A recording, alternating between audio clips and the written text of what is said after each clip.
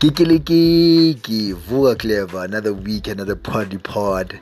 This episode is proudly brought to you by a big wide smile. I hope you can feel it through your car or through your speakers, wherever you're listening at. I do appreciate you taking time to listen to this pod.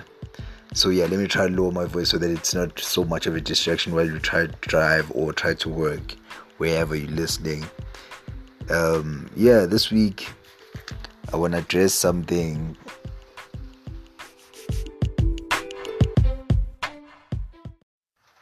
I want to address addiction. So this topic is nearest and dearest to my heart. Not only because I've suffered from addiction. My dad suffered from addiction, and nobody diagnosed him, but he was an alcoholic, and we felt the consequences of that. And my best friend, who's my oldest brother, is also addicted to alcohol, unfortunately.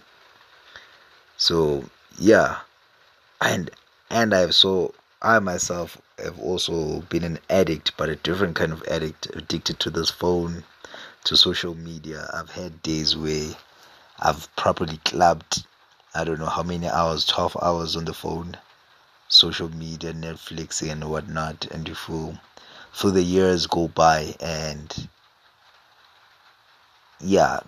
being unproductive and not quite living as I should. So I thought I should look at this topic, addiction. You see it every day, addiction. You see it as you commute, the people on the street. Some are addicted to nyaupe that you see, others are addicted to alcohol.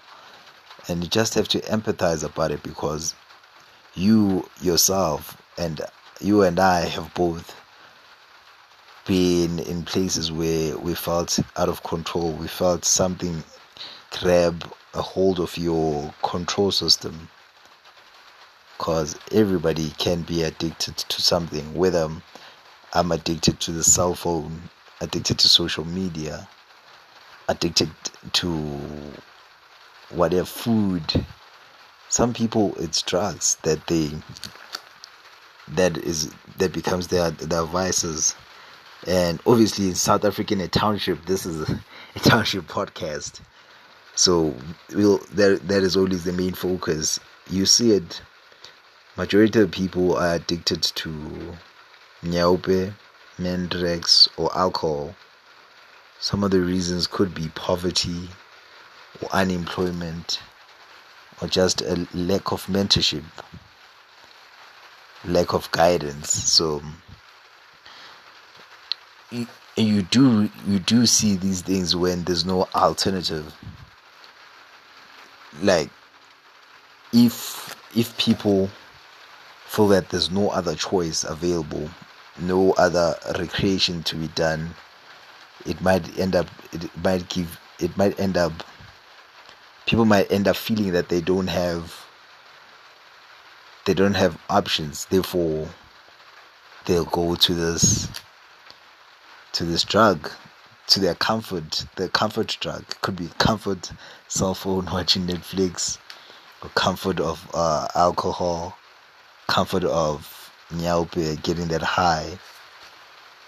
So there's even experiments that actually supports this. So it was, looking at this topic, it was weird to see that there are places where drug addicts aren't villainized. They're actually seen as the victims, and instead of punishing them for being an addict, countries like the Netherlands, which has gotten rid of all hardcore drugs, has actually give them a better social development tool, which enables them, because it gives them options, right? So it enables them to have a choice to leave their drug. The drug is no longer illegal, but there's better social programs now to try and rehabilitate and reintroduce these human beings to the society.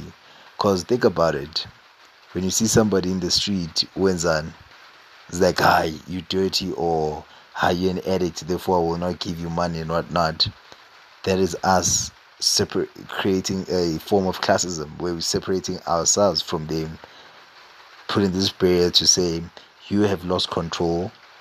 The drug has gotten a hold of you. Therefore, I shall no longer treat you as a human.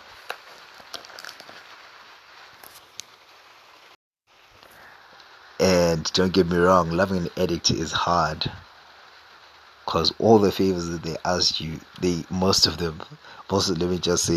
favors they ask you go directly back to feeding that addiction, whether it's money, umpire one, umpire two, which will lead to 10 for the day. Yeah, so, but we do try, because those are our loved ones, right? And don't get me wrong, addicts can be aggressive, manipulative, and unpleasant.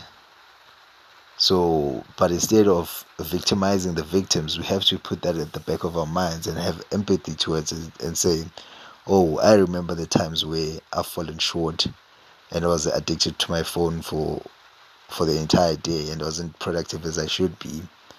Or I remember when a week couldn't go by where, or even porn, yeah, where you're addicted to pornography. It's not an outward thing that somebody can see.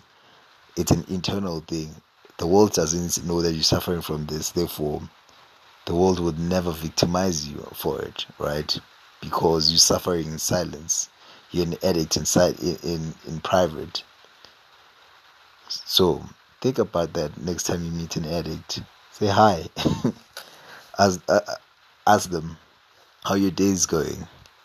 But if you yourself, you are addicted to your cell phone, you are addicted to procrastinating, addicted to YouTube, as Jordan Peterson says, cut through the addictions and get to it. Get to your self-improvement, because yesterday you could improve on your yesterday, because there's always something to be worked on.